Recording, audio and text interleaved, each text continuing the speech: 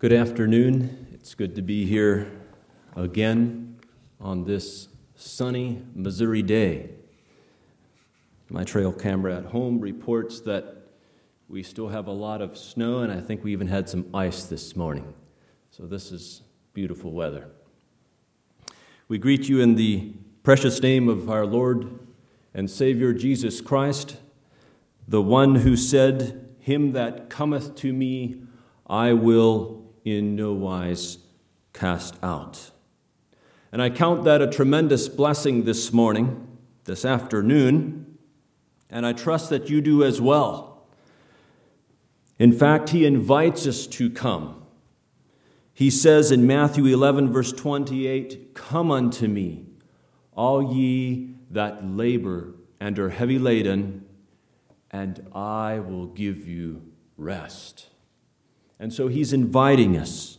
He's promising to give us rest, and he's inviting us to come with our burdens, with our distresses, with our difficulties, the things of life that are difficult for us. And that is such a privilege that we have, that we can bring our burdens to him and receive the rest that he has promised. And my prayer is that we could do that today as we go through this prayer and fasting time. Prayer and fasting. What is it? What really is it? What is fasting? What is prayer? How should we go about them? Are they for us today? And so I have a couple questions for you. How many of you have prayed this morning? Okay? Excellent. And don't stop. That's good. And I don't mean to break into the quietness of your prayer closet too far here, but I have another question in regard to fasting. How many of you have fasted in the last year? And I'm going to exclude at Bible school last year, so I'm aiming a little more personally. But how many? God bless you for doing that. I am blessed to see that. It seems like sometimes it is something that we just shrink back from. And it would just be easier to go eat lunch right now, right? It would. Dave alluded to that. And so we look at it and we say, well, why fasting today? What are we trying to accomplish by fasting? And so the title of the message today is Prayer, but why fasting? So giving credit where credit is due, I've pulled my thoughts from largely two books as well as the Bible, but this book, Prayer by O. Hallisby, and those of you in prayer class recognize that. And another one is Fasting, a Neglected Discipline. I've also pulled thoughts from as I prepared for this message. And that last book there is written by David R. Smith. Prayer, but why fasting? We pray. We pray often. It was obvious that you all prayed this morning. We pray before our meals. We pray in the evening. And I trust we pray many times throughout the day as we face various situations that come our way. And that is good. And we need to continue praying. But what about fasting? Should we fast? Is it just the right thing to do? Is it just the right thing to do at Bible school? Because that's what our administration calls us to do? of what value is it? What does fasting really mean? What is it to accomplish? Is it so that I can possibly twist God's arm to get him to do what I think he should do and answer my prayer according to the way I think he really should answer it? I think this afternoon, as we think of the subject of prayer, but why fasting, I would like to take a look at prayer, first of all, because they're tied together, prayer and fasting, and look at what prayer really is, and then move on to consider the question, why fasting? So beginning with prayer, what is prayer? If someone came up to you and asked you what prayer is, what would you tell them? You may give answers like, it's me talking with God. It's us telling God about our needs. And those thoughts are right. That's okay answers. Those are good answers. But as we try to answer the question, what is prayer, I would like to evaluate what really is happening in prayer. What is the attitude of prayer? And what are some elements that constitute true prayer? It can be difficult for us to actively engage and effectively engage in prayer and fasting if we do not really know what prayer is or what fasting is for. And consequently, we tend not to become real engaged because it seems like a lot of exercise with little results. And when that happens, our tendency is to just lay it down. We lay it down and don't pick it back up. So let me give you an example. If I had a project, I build houses at home, and I have a project, we have a meter panel 50 feet away from the house, and I need a trench dug up to the house to lay the incoming power in the trench, the wire. And I give you a shovel and give one of you boys instructions to dig the trench. It needs to be 18 inches deep. And so you get that shovel and you go for it. You got this length, you know what it is. All it is sheer work to just pick it out and dig the trench. And you're digging. And I continue on with other things, and after a time I come back, and by all observation, you have been working hard. You're sweating, you're panting, you're breathing hard, and you've been at it. But I look at the trench, and there's just not much trench dug. What's wrong? So as I evaluate it further, I see that you got the shovel upside down. You got the handle down in the ground and the big part up here. You could get a hold of that good with your upper hand.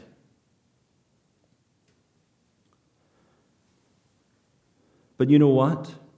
With a little instruction and a little encouragement, you can dig that trench, and you can make progress, and you can get somewhere.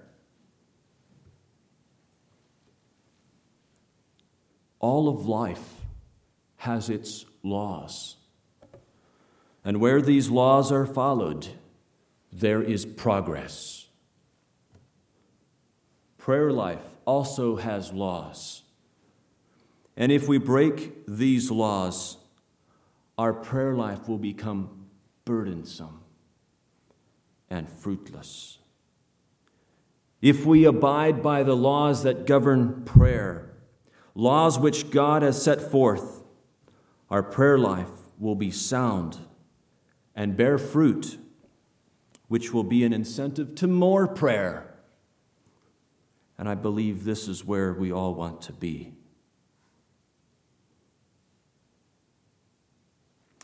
So having that said, what is prayer? Let's turn to Revelation chapter 3.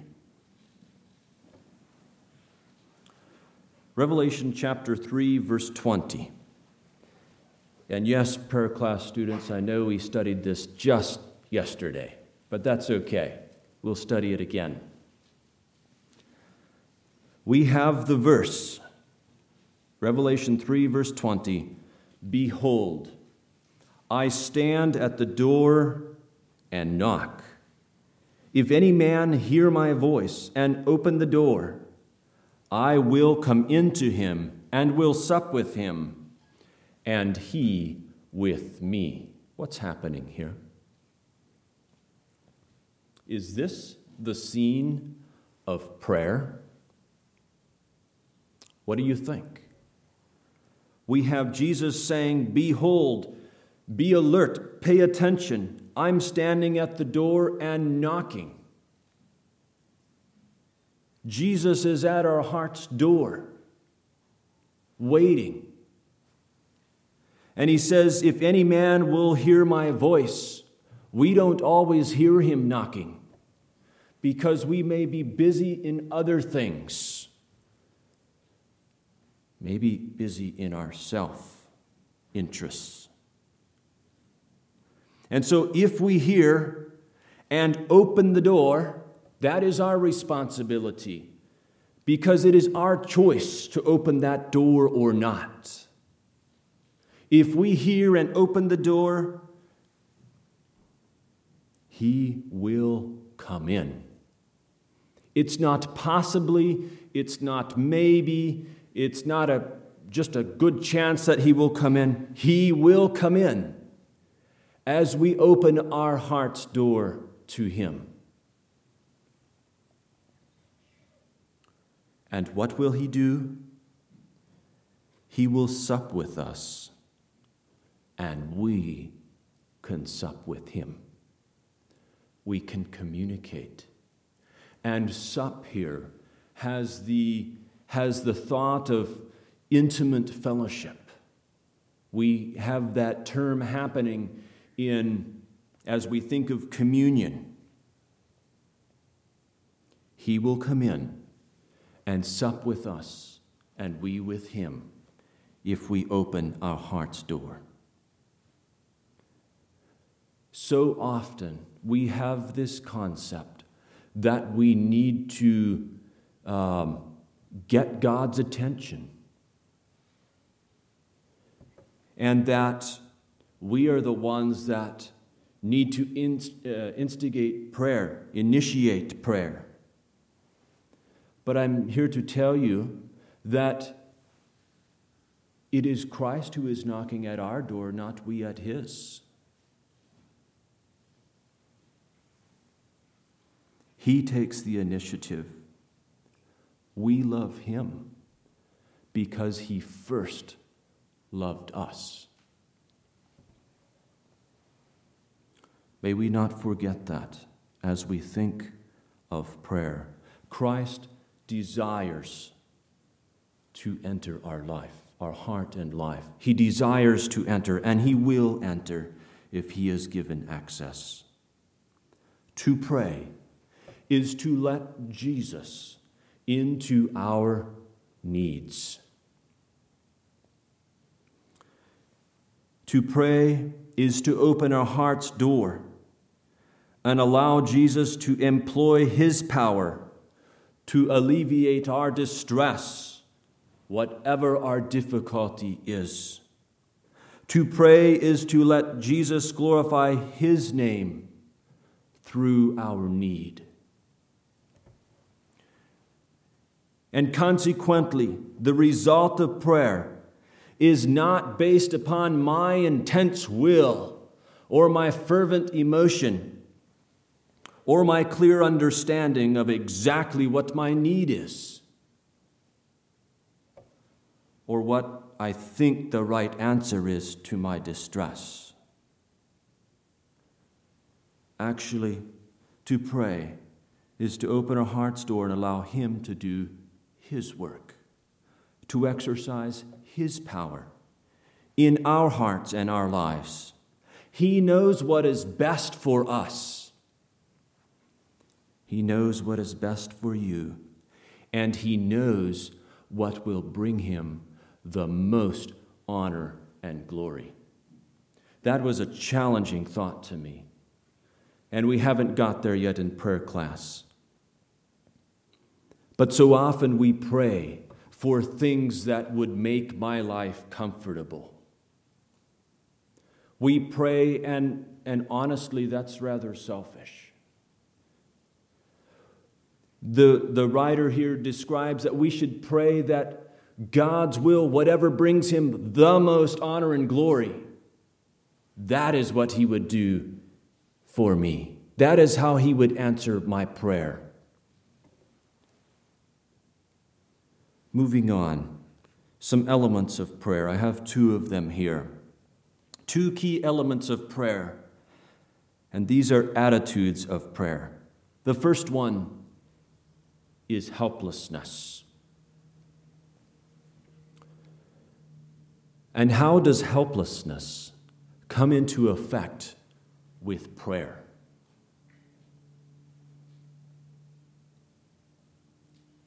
In Wisconsin, I referenced we have snow there, and we've had a lot of snow this winter, a lot of snow.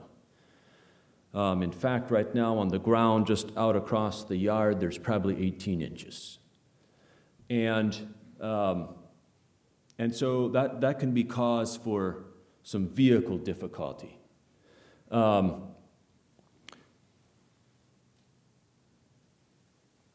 just say one of you young people are driving a car, and you come to my driveway, and the snow is not plowed yet, and you enter the drive, and you go a ways, and soon you're not going. Your car got stuck, the snow is tucked all up underneath, the car has spun out, it's not moving. Are you helpless? Yes, you are helpless to move further. What are you going to do now?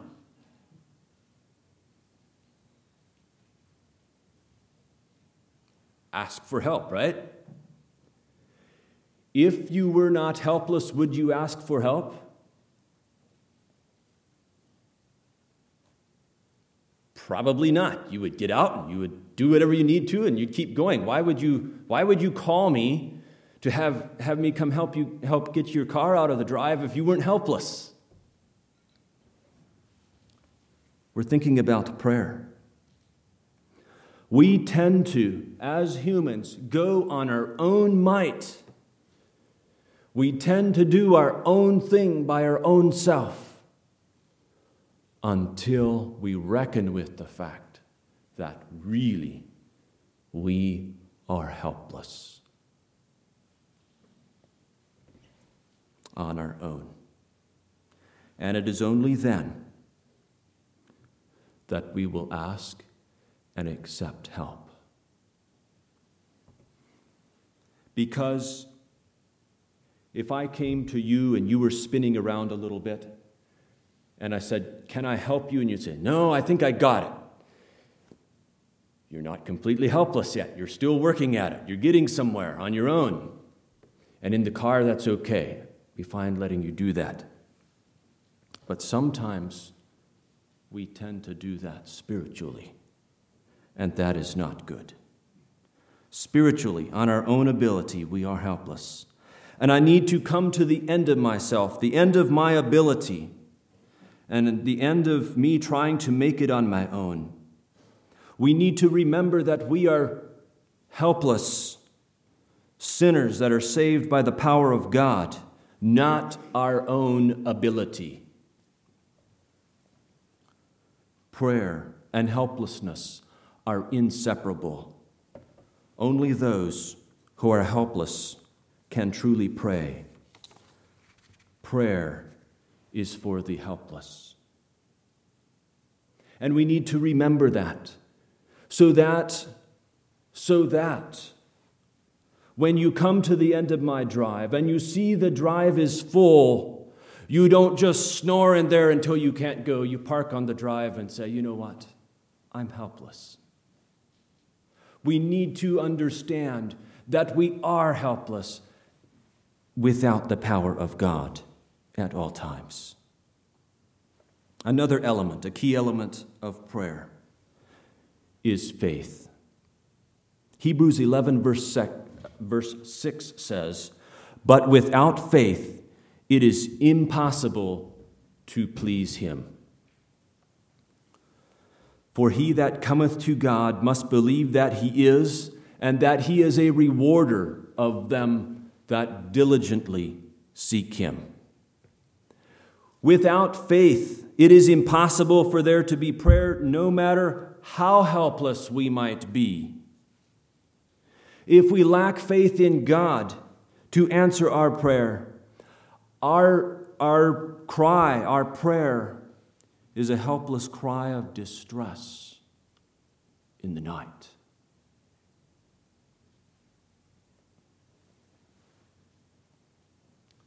So we have the car stuck in the snow. And if you called me up, why would you call me if you were stuck in my drive? Why? Someone help me.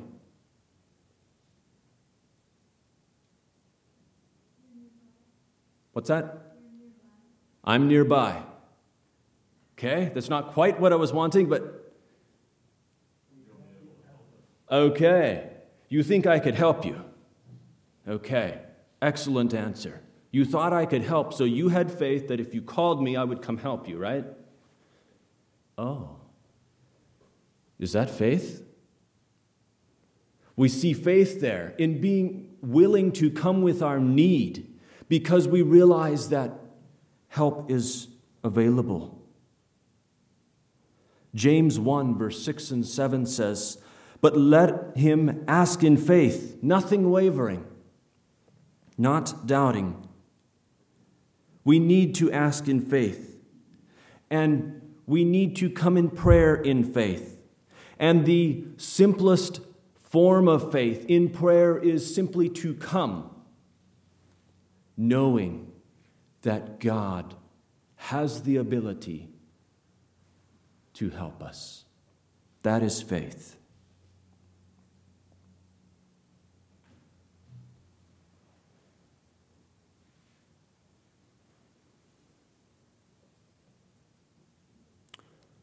In class, we talked about that yesterday.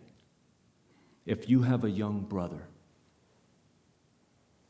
that wants some candy out of the upper cupboard, if he's pretty sure he can get it himself, he'll slide a stool over there and he'll climb up and he'll get it. He won't ask. But if he tumbles down and hurts himself and determines that he can't get it, then he will probably ask. And we tend to be like that. John 6, verse 37 says, "Him that cometh to me, I will in no wise cast out." Let's go in faith, knowing that Christ has the answer. Let's open the door in faith. He will not cast us out. He will not cast us away. He has loved us long before we knew him or heard about him or heard him knocking at our heart's door. Helplessness, united with faith in God, produces prayer. How important is prayer? John 15, verse 5 says, "I am the vine," it's Christ speaking. "I am the vine, ye are the branches. He that abideth in me and I in him, the same bringeth forth much fruit. For without me ye can do," how much? Nothing. Do we have helplessness? Yes. "Without me ye can do nothing." How important is prayer? How important is it to be connected to the vine? It is the difference between us having the power of God in our life or us being a dead branch. Without Christ, we can do nothing. And since we can do nothing without him, we should pray often about everything that comes our way. It should be our attitude, our posture as Christians. And so how aptly Paul wrote in Thessalonians, 1 Thessalonians 5:17, he said, "Pray without ceasing. Have this continual attitude of prayer." May we be faithful in that. A quote yet from O. Halsby in regard to prayer. I quote, "Prayer is a labor for which there is no substitute in the kingdom of God. We all need to be reminded of this because it is easy for us to look upon it exactly the opposite way. We are inclined to think that when we are real busy in the work of the kingdom of God, then we can without danger spend less time in prayer. This way of thinking is in our very blood, and Satan sees to it that it is quickened into life at just the right time. It is therefore necessary for the Spirit of God to burn into our hearts this mystery, that the most important work we have to do is that which must be done on our knees, alone with God, away from the bustle of the world and the plaudits of other people. This work is the most important of all because it is prerequisite to all the rest of the work we have to do in the kingdom of God. Preaching, pastoral work, meetings, societies, administrative groups, organizations, and solicitation of funds. If the labor of prayer does not precede as well as accompany all of our work in the kingdom, it will become nothing but human work, more or less capably done, and with more or less effort and agitation, as the case may be, but resulting in nothing but weariness, both to ourselves and to others. The work of prayer is prerequisite to all other work in the kingdom of God, for the simple reason that it is by prayer that we couple the powers of heaven to our helplessness, the powers which can turn water into wine and remove mountains in our own life and in the lives of others, the powers which can awaken those who sleep in sin and raise up the dead, the powers which can capture strongholds and make the impossible possible. End of quote. That was challenging to me. But let's pray. And how fitting it is for us to pray as we gather at Bible school where we are doing in-depth study, to pray and ask God to bless us and remembering our helplessness. Let's go on to fasting. Why fasting? Is it really necessary to fast? And so, first of all, we'll look in the Old Testament. Let's turn to Leviticus 16.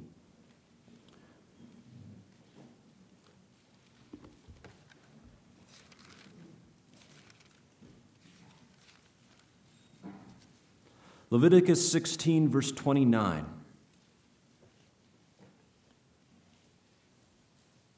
And this shall be a statute forever unto you, that in the 7th month, on the 10th day of the month, ye shall afflict your souls. Now, it uses the term here, afflict your souls. But in our terminology, maybe we could say fast. Ye shall afflict your souls and do no work at all, whether it be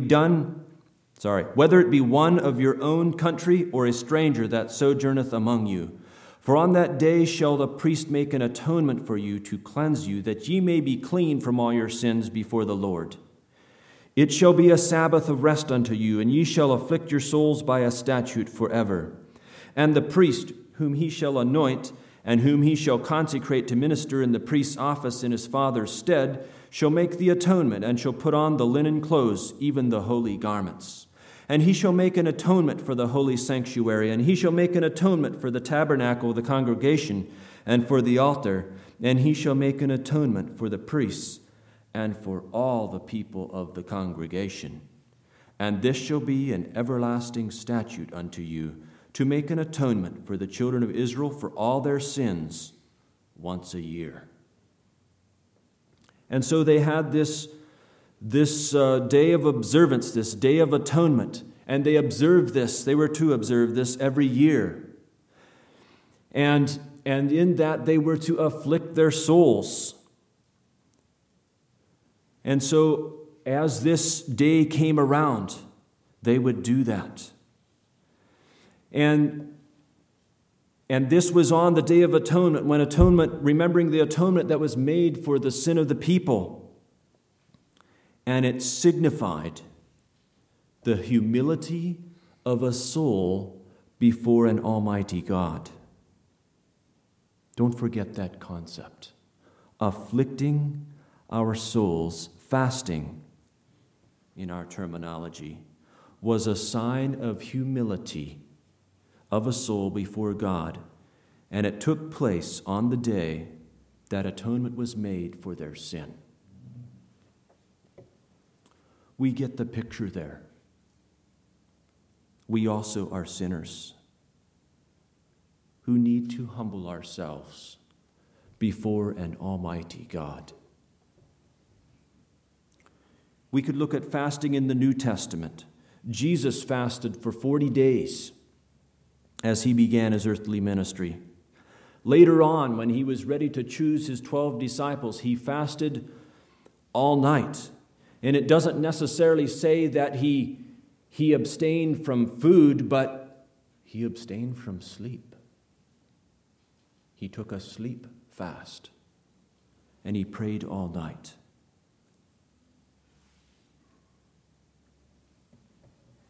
And in Matthew 6, Jesus says, and we're going to turn there, Matthew 6, Jesus tells us, when ye fast. We don't exactly have a spot in the Bible, in the New Testament, that I am aware of that says we shall fast, or we must fast. But Jesus says, when ye fast, indicating that there will be times when we do fast. Here in this passage, Matthew 6, verse 16, we will read that. Matthew 6:16. Moreover, when ye fast, be not as the hypocrites, of a sad countenance, for they disfigure their faces, that they may appear unto men to fast. Verily I say unto you, they have their reward. But thou, when thou fastest, anoint thine head, and wash thy face, that thou appear not unto men to fast, but unto thy Father which is in secret, and thy Father which seeth in secret shall reward thee openly. The Pharisees had taken this thing of fasting to a whole different level than it was intended. They fasted twice a week. They were no longer just fasting once a year at the Day of Atonement. They were fasting twice a week. And that their fast had become ritualistic and legalistic. And Jesus was saying, Don't do that. Don't be hypocritical like that. Don't fast to be seen of men. Don't fast for the way it may appear to others. Fasting is not to be an outward show, but rather an outward action of abstinence for the sake of an inward communication with our Father in heaven.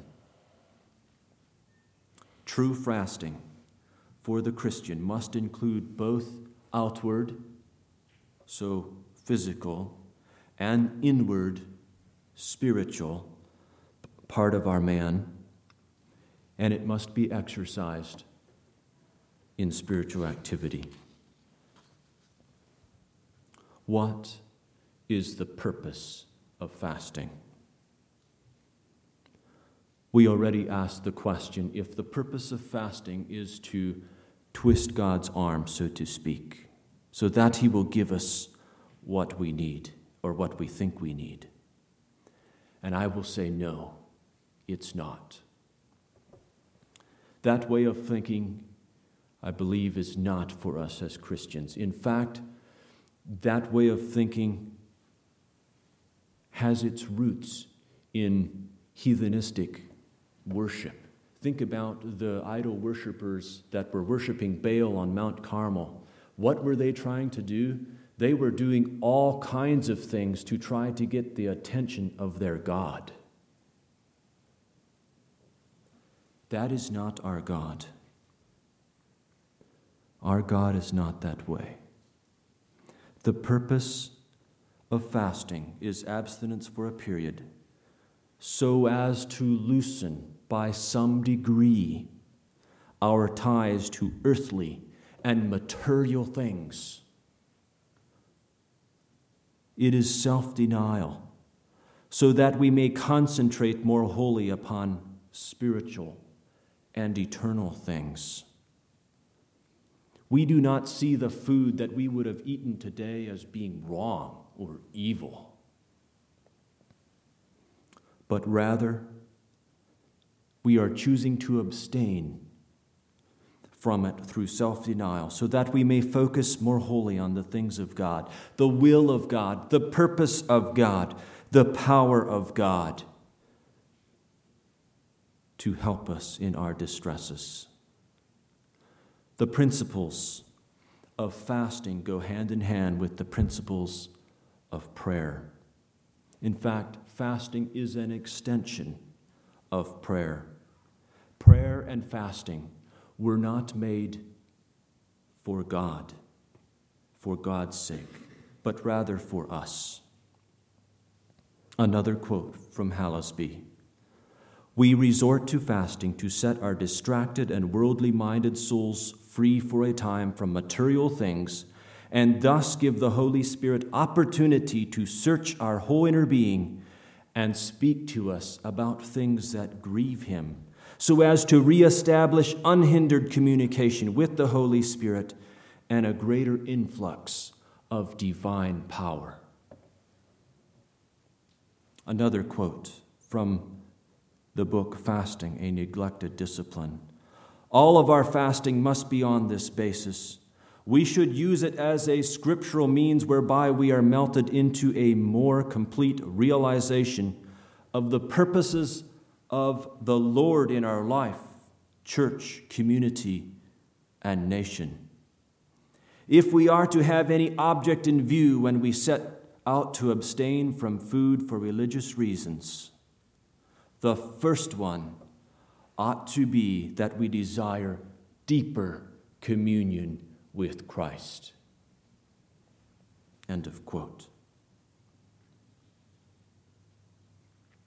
We could liken fasting to something very physical. I don't know how many electricians we have here today, but in the electrical world, if we want to get power from this wall over to this wall, we need to size the electrical cable to the amount of power that we want over here.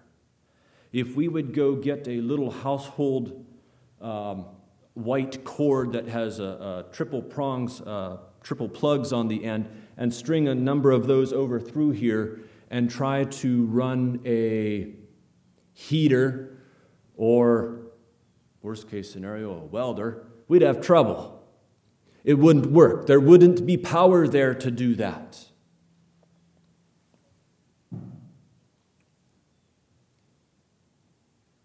The greater the volume of power to be passed along, the larger and stronger the cable and the connection must be to the power source. And we could look at the scene where Jesus was telling the disciples were not able to cast the devil out, and he said, "This kind only cometh out by prayer and fasting." It seems the disciples lacked power. In effect, the more power that must be transmitted, the larger and better connected the prayer cable of the soul must be connected to God. James 4, verse 8 through 10 says, "Draw nigh to God, and He will draw nigh to you.